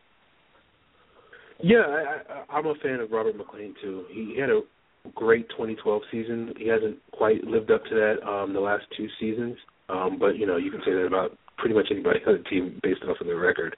But it's one of those things where I think because Dan Quinn's defense, he's bringing that sort of Seattle style, which prefers bigger cornerbacks, and Robert McClain is more of a 5'9", maybe 5'9.5" sort of guy. He's not really going to figure too much into their defensive lineup if he's brought back, but they have said that they're open to bringing him back. He'll probably be just a special teams sort of guy, maybe as their fourth corner, and I think in that role, you're not going to find a whole lot of fourth corners that are better than Robert McClain, but, when you put him in that starting role as he had to play for the latter half of last season or as a nickel cornerback, he can get it a little exposed a little bit. Okay. Well, as the free agency period is clearly underway, got to be happy about Jimmy Graham leaving the division. But any thoughts there on the Falcons free agency here and the other thoughts on the draft maybe moving forward? I think the Falcons, last year they went out and splurged to beef up their running game when everybody was screaming about them, getting pass rush help. They didn't get that. It looks like they've sort of reversed course, getting guys like Reed, potentially getting a guy like Morgan, and everybody pretty much assumes that they're going to draft somebody that's a pass rusher. So I think it's off to a much better start than it was last year. But it's one of those things where, none of their moves that they've made so far are world-changing moves. They're just kind of solid additions to try to get what was, the league's worst defense to get at least to a competent level, to the point where basically Matt Ryan and Julio Jones don't have to score 40 points a game just to win. So I think the Falcons have made steps in that direction, and, getting Jimmy Graham out of the division is probably the biggest win for the Falcons of the offseason, because he just destroyed us the last 5 years. When we talked about the Falcons tight ends earlier too, I don't know if Falcons were ever in play for Jimmy Graham, but you just don't replace Tony Gonzalez. You got to realize any tight end that comes in there has got some pretty big shoes to fill. But Nick, any other questions there for Aaron? Last year he had a 7th-round rookie in the secondary, Ishmael, that was forced to start 10 games due to injuries elsewhere in the secondary. He ended up leading the team with 4 interceptions, second on the team with 66 tackles, and scored the only defensive touchdown for the Falcons last year. Do you think he's going to be a starter moving forward, or is he more of a depth guy? I think he's going to be more of a depth guy. I think what the Falcons are really trying to hope in Ishmael, they have a pretty good safety in William Moore, but I think he's about turning 30 in the next couple of months, which is, similar to the running back position. 30 is like an old man for a safety. We've seen players like Troy Polamalu and Ed Reed sort of fall off a cliff at the age of 30, past the age of 30. So I think the Falcons are a little wary about William Moore, who's had some injury issues. So I think their plan right now is to have Ishmael kind of be groomed as the replacement for William Moore.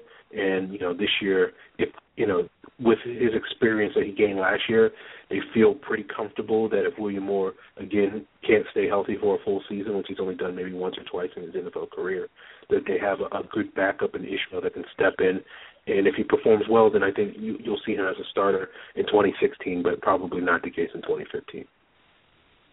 Okay. Well, any other thoughts there on the draft, Aaron? Obviously, you want to focus defense there. But is any other names out there that you would maybe like to see them grab, maybe in the later rounds?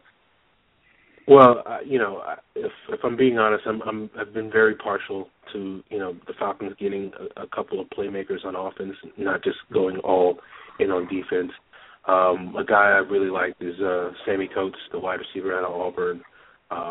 Maybe it's just from watching Julio Jones the last couple of years, but I just enjoy seeing guys that are just bigger and faster than other human beings catching passes from Matt Ryan. So, if I had my choice, the Falcons might, try to snag him in the second round or sometime around then. But, I think basically the Falcons' goal this offseason is to get better athletically, get faster, get more physical on both sides of the ball. So I'm looking forward to see what the rest of the offseason plays out.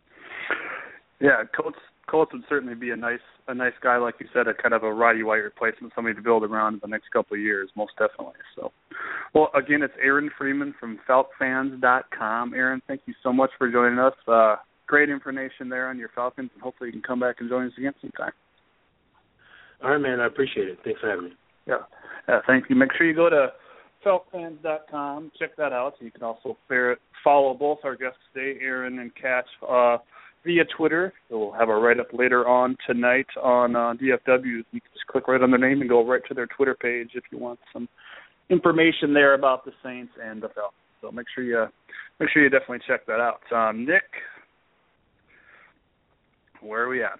Let's move on to the Tampa Bay Buccaneers. So what do you got for us? We talked about Charles Sims already. Doug Martin is still there, right? Is Charles Sims ready to ball, Nick? What do you think? I think so. He was a second-round pick last year, and like we said, he was hurt early, but he finally looked healthy by the end of the season. And in Week 17, he had a season-high 18 carries, 69 yards, and a touchdown.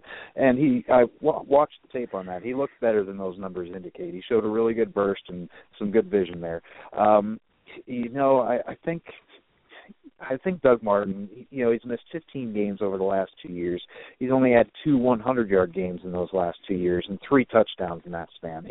He's pretty much a bust, in my opinion. He hasn't done anything since his rookie year. So I think Sims should be the feature back there moving forward. Okay. Yeah, I think he certainly has the two-dimensional aspect to him, and he can help the team out, on third down too, and if he starts the year as maybe the third down back, and then when eventually Doug Martin gets hurt, he can take over. That might be what it takes for them to actually trust him. But I like him too. Sims is a guy that I have on one of my dynasty teams, and I've been all about him since pre-draft last year. So hopefully we can see him get unleashed. They didn't throw a lot to running backs there at Florida State. Obviously, they're probably going to get Jameis Winston. That's the maybe one thing everybody knows for sure with the draft right now. But so we'll see how that works out there. But I think, to answer the question, I think Sims is ready to ball. So Robert Herron, Nick, just a burner out of Wyoming. Is he going to be in the mix? Obviously, the Vincent Jackson, Mike Evans are the top two guys. Is there any dynasty value at all there in Robert Herron? Well, I think anytime you're betting on a sixth-round pick with only 6 catches and 58 yards in his rookie year, it's probably not a really safe bet. But if Tampa Bay doesn't add a number 3 wide receiver in either free agency or the draft, I would like his potential. You look at last year, Lewis Murphy was the number 3, 31 catches, 380 yards, and 2 scores. But his best season was all the way back in 2010 when he had 41 catches, 600 yards, and 2 scores. So he's got pretty limited upside and has nowhere the speed of Robert Herron. I really like Herron coming into the NFL, but considering the fact that last year Tampa Bay drafted 3 pass catchers, it's not surprising he didn't hit the ground running. The coaches probably were more focused on getting the rookie starters, Mike Evans and Austin Seferian-Jenkins, ready to go. So Herron might have been a little bit lost in the mix there in training camp last year. So if they don't add anybody, I would really like his value moving forward. Yeah, and he's a guy right now, if you like him or you know anything about him, throw somebody a 7th-round pick in the Dynasty League. I think he's worth the gamble, maybe even like a 5th round. But because Vincent Jackson's, not 25 anymore. That's certainly the case. But and with the fact that Evans is there and probably going to be there for a long time, the number 2 is certainly going to get some targets there in Tampa. So moving on, Austin Seferian-Jenkins. Do you think he can be an elite tight end, Nick? We didn't see a whole lot from him last year, but he did have some decent performances. Any thoughts there? Well, from a physical standpoint, the guy's a freak, 6'5", 262 pounds, and ran a 4.56 40. And he's 100% healthy now. Last year, he only had 21 catches for just over 200 yards and 2 scores as a rookie. But remember, he was catching passes from Mike Glennon and Josh McCown. They combined for only 3,600 yards, 21 touchdowns, and 20 interceptions with under 57% completions. So I think the team should be improved at quarterback, even with a rookie like Winston or possibly Mariota.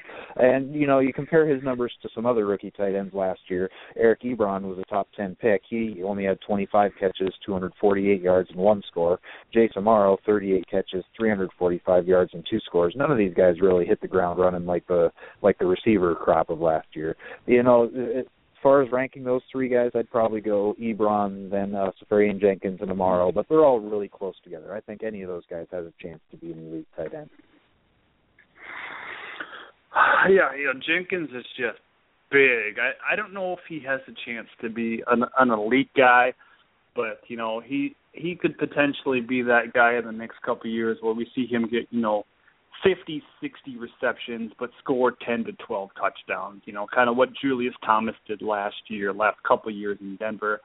Obviously the touchdowns are going to help your fantasy team, and they certainly have a lot to build around. And having, like I said earlier with Herron, having Mike Evans on that same field can only help these guys get targets. So it's kind of hard, even if you're not a Bucs fan, to be excited about kind of the young players they have on this team. I'm not a huge Winston fan. Actually, being a Florida State fan, I'm not big on what he's going to do in the NFL, but there's certainly a lot of youth, and if they can kind of keep that nucleus together, they could potentially be a very solid team.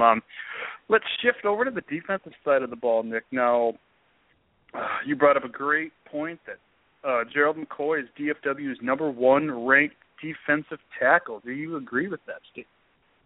Well, let's look at the Dynasty Football Warehouse's top defensive tackles. You got McCoy and then Marcel Darius, Senderick Marks, Kyle Williams, who could possibly be moving to defensive end with the switch to the 3-4 in Buffalo.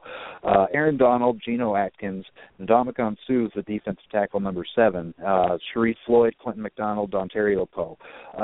Going back to McCoy, he had 28 tackles, 8.5 sacks last year. And, in one-year leagues, I think, he probably is the number 1 defensive tackle.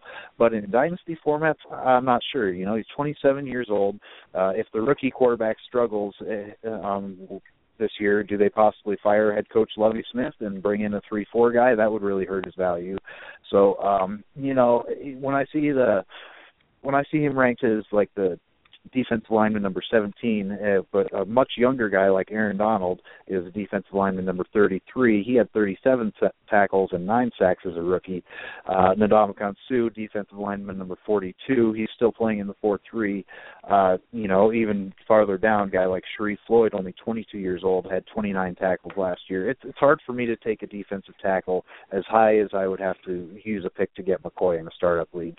I'd prefer, personally, especially in leagues that don't require a defensive tackle, I would prefer a 3-4 end or a 15-plus sack potential guy rather than a guy like McCoy. Well, if your league requires a defensive tackle, obviously McCoy is going to be one of your top options, and you would think nobody's going to draft a tight end that defensive tackle until probably after round 15. I think I got Ndamukong Suh in one mock, probably around 18 or 19. Unless these guys get a bunch of sacks, they're not going to be hot IDP commodities. But if I agree with that statement, I guess I probably do right now.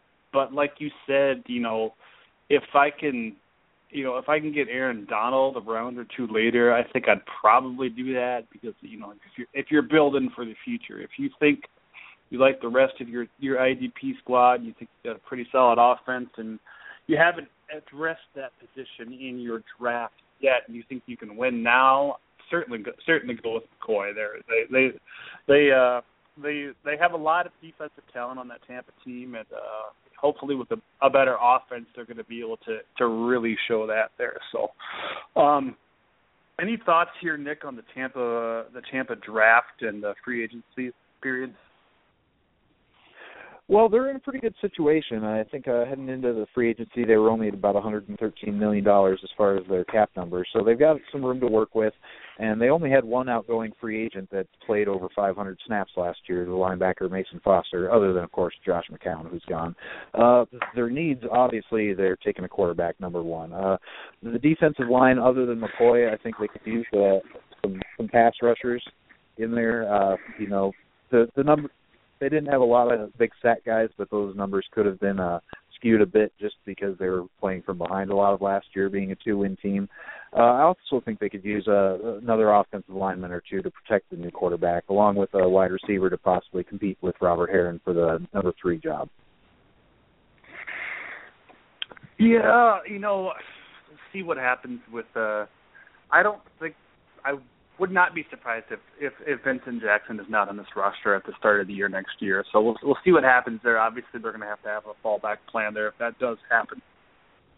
They're going to take Winston first overall. While I don't agree with that, that's probably what they're going to do. They could shock the world and take Mariota because I think he's the better quarterback. That's all I'm going to say about that. As far as other needs, with the frailty of Doug Martin and Bobby Rainey being gone, adding a running back late to challenge our boy Sims might not be a bad idea. A guy like Mike Davis or John Crockett out of South Carolina and North Dakota State, respectively. There, that's an option. As much as we talked about Herron, as much as I like him, they need to have another guy. Even though they drafted three pass catchers, as you said last year, they need to have somebody else that's coming up and coming. Justin Hardy, the burner out of East Carolina, is a guy that I really liked. I think Atlanta, Tampa, and maybe Carolina should certainly consider that guy late. They have a young, if they go Winston, they got Glennon as potentially the backup. I can't agree with any of the rumors about Glennon being moved. He'll probably get moved, an hour after this podcast. Now that I've said that, but I think you got to keep him around just because you need to have depth. And he does have experience, albeit a little bit of experience.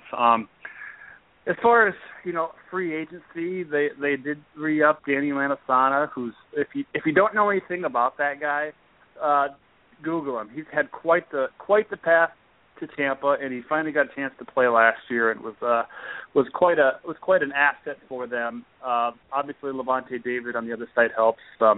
Mason Foster isn't a great player, but he's a great middle linebacker that stays home, and if they could keep him there, I think that would be big for them, but they don't seem to be that interested and like I said earlier, in just about every team in this league could use at least one offensive lineman. So I think they're going to go. They should maybe go that route in the middle rounds. Let's move on there, Nick, to a little something that we like to call Nick Rants. It's where I give my co-host Nick the floor to kind of rant about something that's bothering him, and if the where we're at this point in time. Let's just see what Uncle Rico has to say first. How much you want to make a bet I can throw a football over the mountains? Every time that gets a giggle out of Nick. Anyway, okay, one more. Hold on. Back in '82, I used to be able to throw a pigskin quarter mile. Are you serious? I'm dead serious. The swagger in his voice when he says, back in '82? That's a good one. Anyway, it's time to rant, buddy. What do you got for us?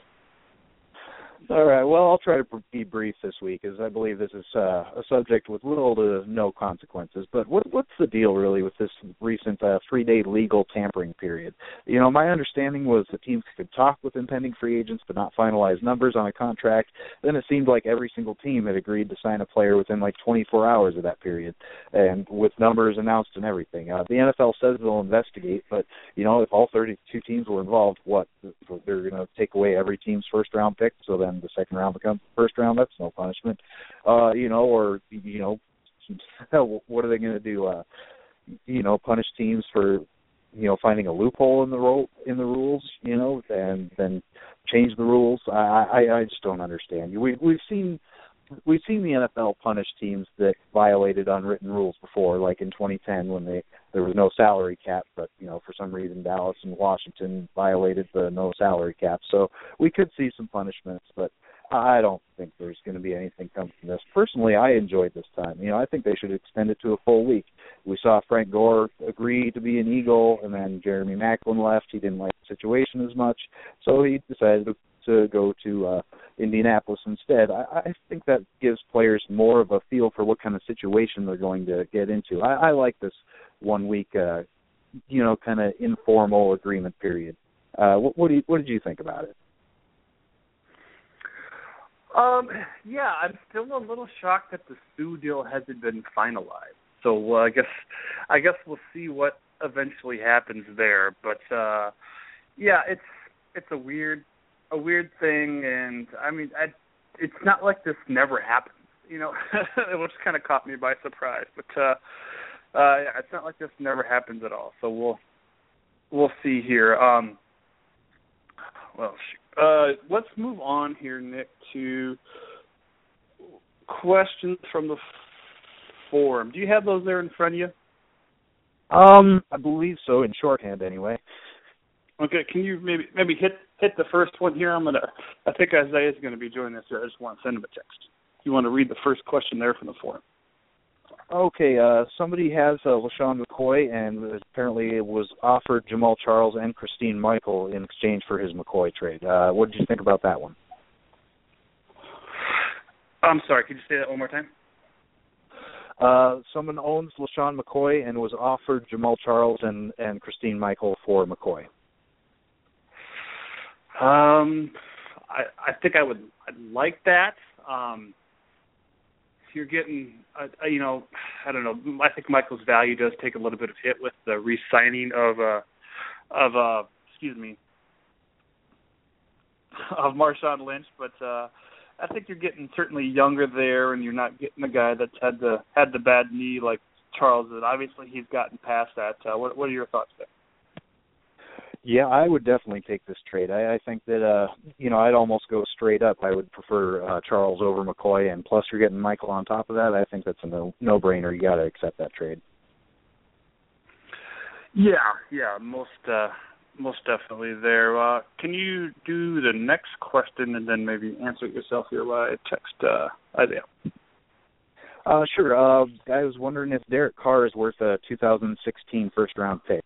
I think that all depends. If you're a repeating champion and say you have Tom Brady, Peyton Manning, Aaron Rodgers, somebody like that, and you think that your 2016 pick is going to be later on in the draft, then sure, I would definitely take that trade, and hopefully Derek Carr can provide depth now and possibly be your starter in, say, 2016 or 17, something like that. But if your team missed the playoffs last year, and if you're thinking that Derek Carr can take you over the hump, I would definitely hold out. Try to get Carr or Bridgewater or Bortles for, say, a second or third. Something better, a better value than a first-round pick. Yeah, I like that. Your thoughts there too. I don't know. I feel like you're maybe a better person to talk about Carr. I mean, granted, you are a dynasty owner, so you have that invested. But I absolutely love him and happy that he is the Raiders quarterback. Happy that we actually have a quarterback now. So we'll see how that works out there. Moving on.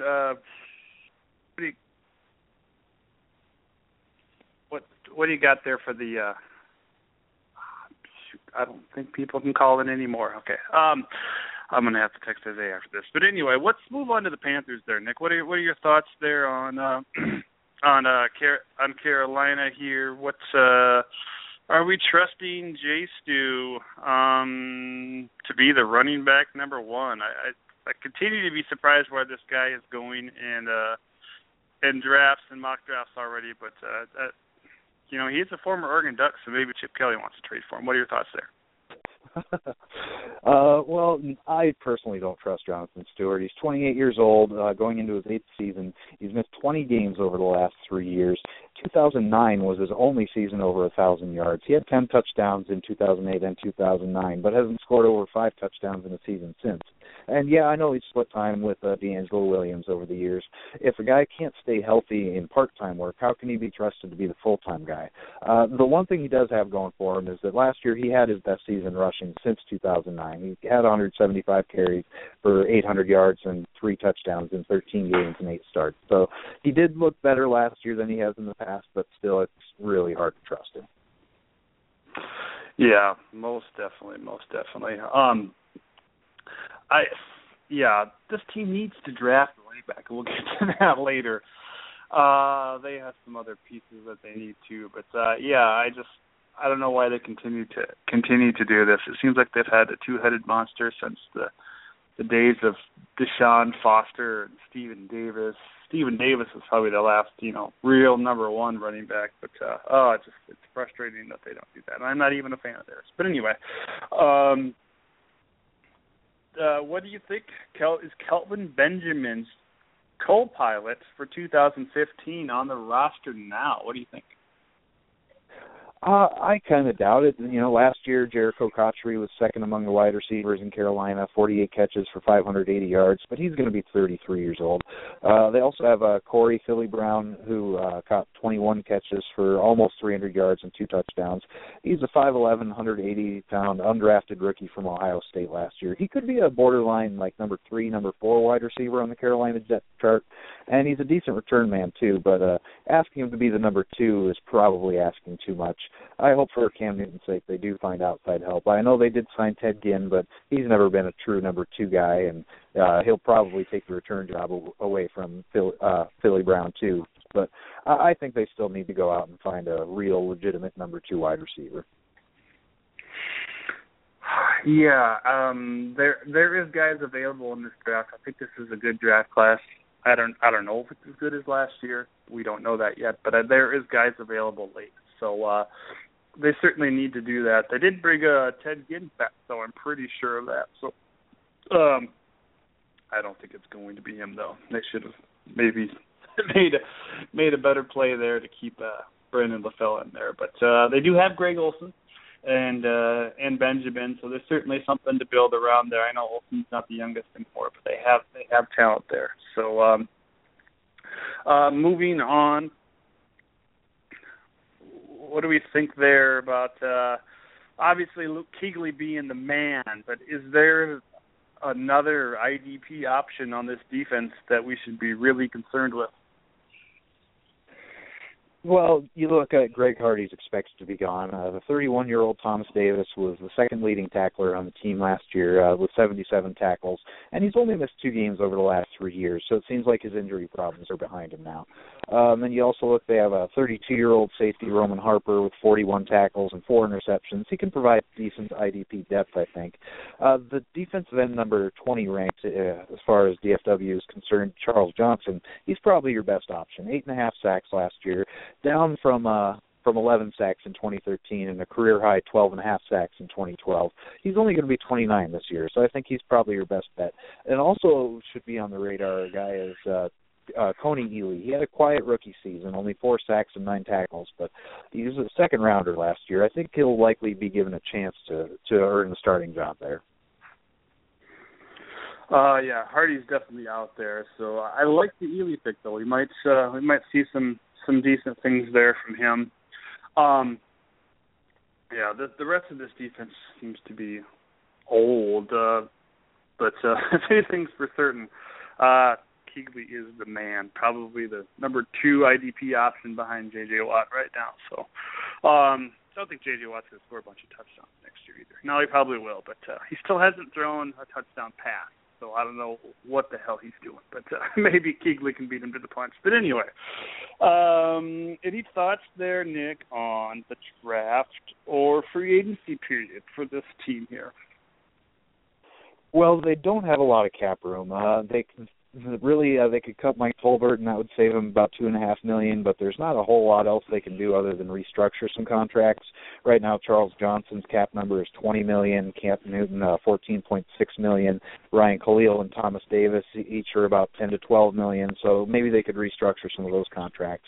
As far as outgoing free agents, Greg Hardy, D'Angelo Williams, one of their safeties, Thomas DeCowd, and one of their starting offensive linemen, the tackle Byron Bell, was out the door. As far as needs, I think their biggest need is finding a wide receiver, number 2. And they also could use another defensive end to come and compete with Coney Ely, possibly. And then a dependable running back like we talked about before. And like you said earlier in the show, every team needs more offensive linemen. Yeah. You hit the nail on the head. I don't know if they go – I don't think they have to go wide receiver early in this draft. I think there's somebody out there because they have the wide receiver 1 there in Benjamin. Again, I'm going to bring up Justin Hardy. DeAndre Smelter is a guy that's been getting a lot of love in some mock drafts out of Georgia Tech. I'd like him too. So I don't think they have to do that. Maybe second round. Their secondary is old, and they didn't seem to. They tried to address it last offseason, but it didn't really seem to work in their favor. Obviously, this whole division had some issues last year, but running back. Again, you don't have to do that early. So if they think they have a nice, talented player there, they need to want to go number one on their board at that point in time in the first round. I think they can, but there's running backs, second or third round that'll be available. Jeremy Langford is another guy I really like. Maybe a third or fourth round option there for them.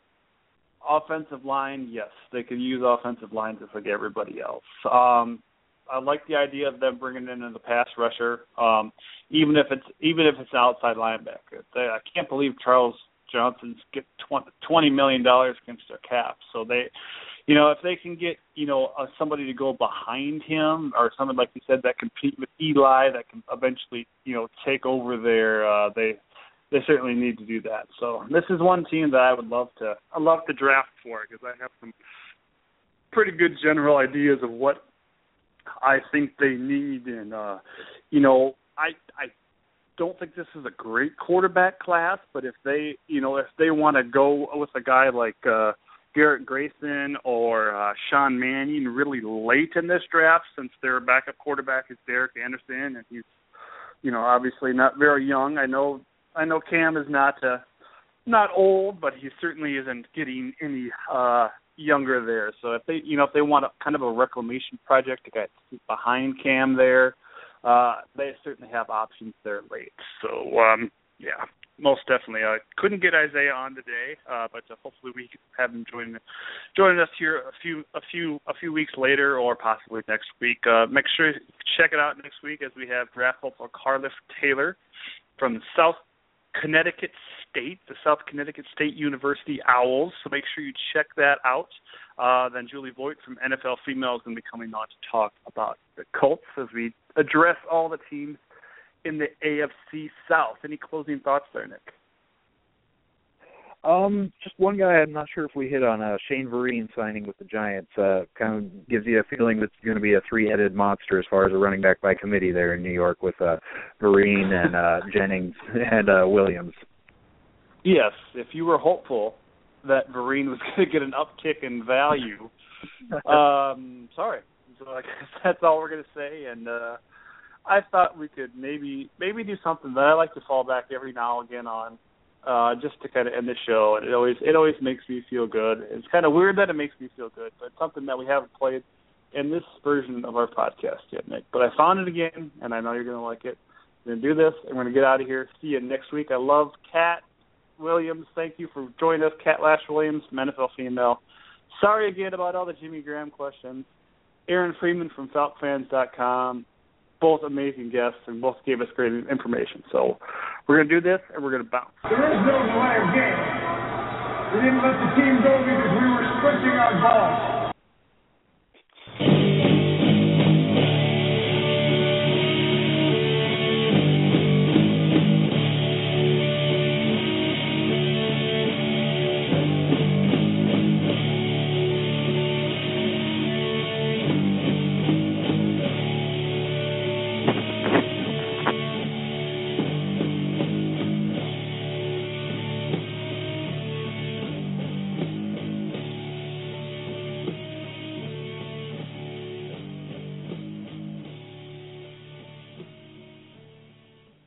You are what you are in this world. That's either one or two things. Either you're somebody or you're nobody. Shit!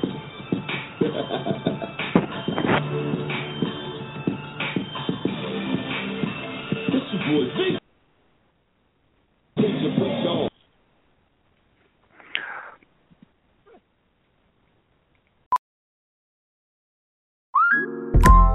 Listen up. I won't sugarcoat it. This is the longest cold, flu, and allergy season we've ever seen, but we're not alone.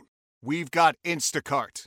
Sure, you may be a coughing snot faucet who just wants mommy, but you're not giving up! Not when cold medicine, fragrant herbal teas, and honey shaped like bears can be delivered through Instacart in as fast as 30 minutes. Now let's go win the sick playoffs! Daddy, I just want my soup. Oh, sorry, Sport. App says it'll be here in a few minutes.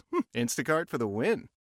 Join us today during the Jeep Celebration event. Right now, get 20% below MSRP for an average of $15,178 under MSRP on the purchase of a 2023 Jeep Grand Cherokee Overland 4xE or Summit 4xE. Not compatible with lease offers or with any other consumer incentive offers. $15,178 average based on 20% below average MSRP from all 2023 Grand Cherokee Overland 4xE and Summit 4xE models in dealer stock. Residency restrictions apply. Take retail delivery from dealer stock by 4/1. Jeep is a registered trademark.